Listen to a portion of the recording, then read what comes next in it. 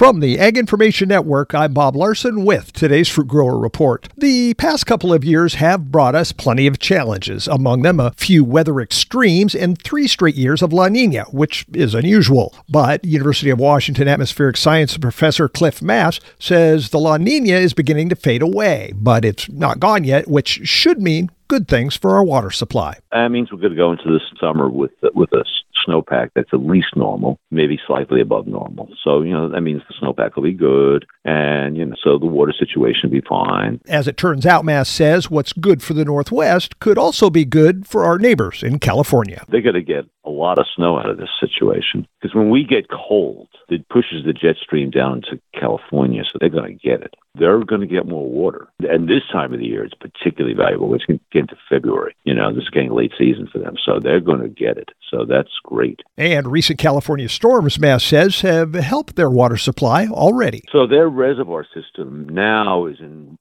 to be fine, because not only did they get a major fill-up, but the snowpack is huge still down there in California. And so that's all going to melt.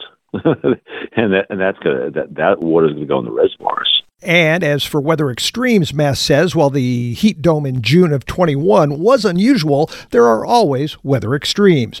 And this has been today's Fruit Grower Report. I'm Bob Larson from the Ag Information Network.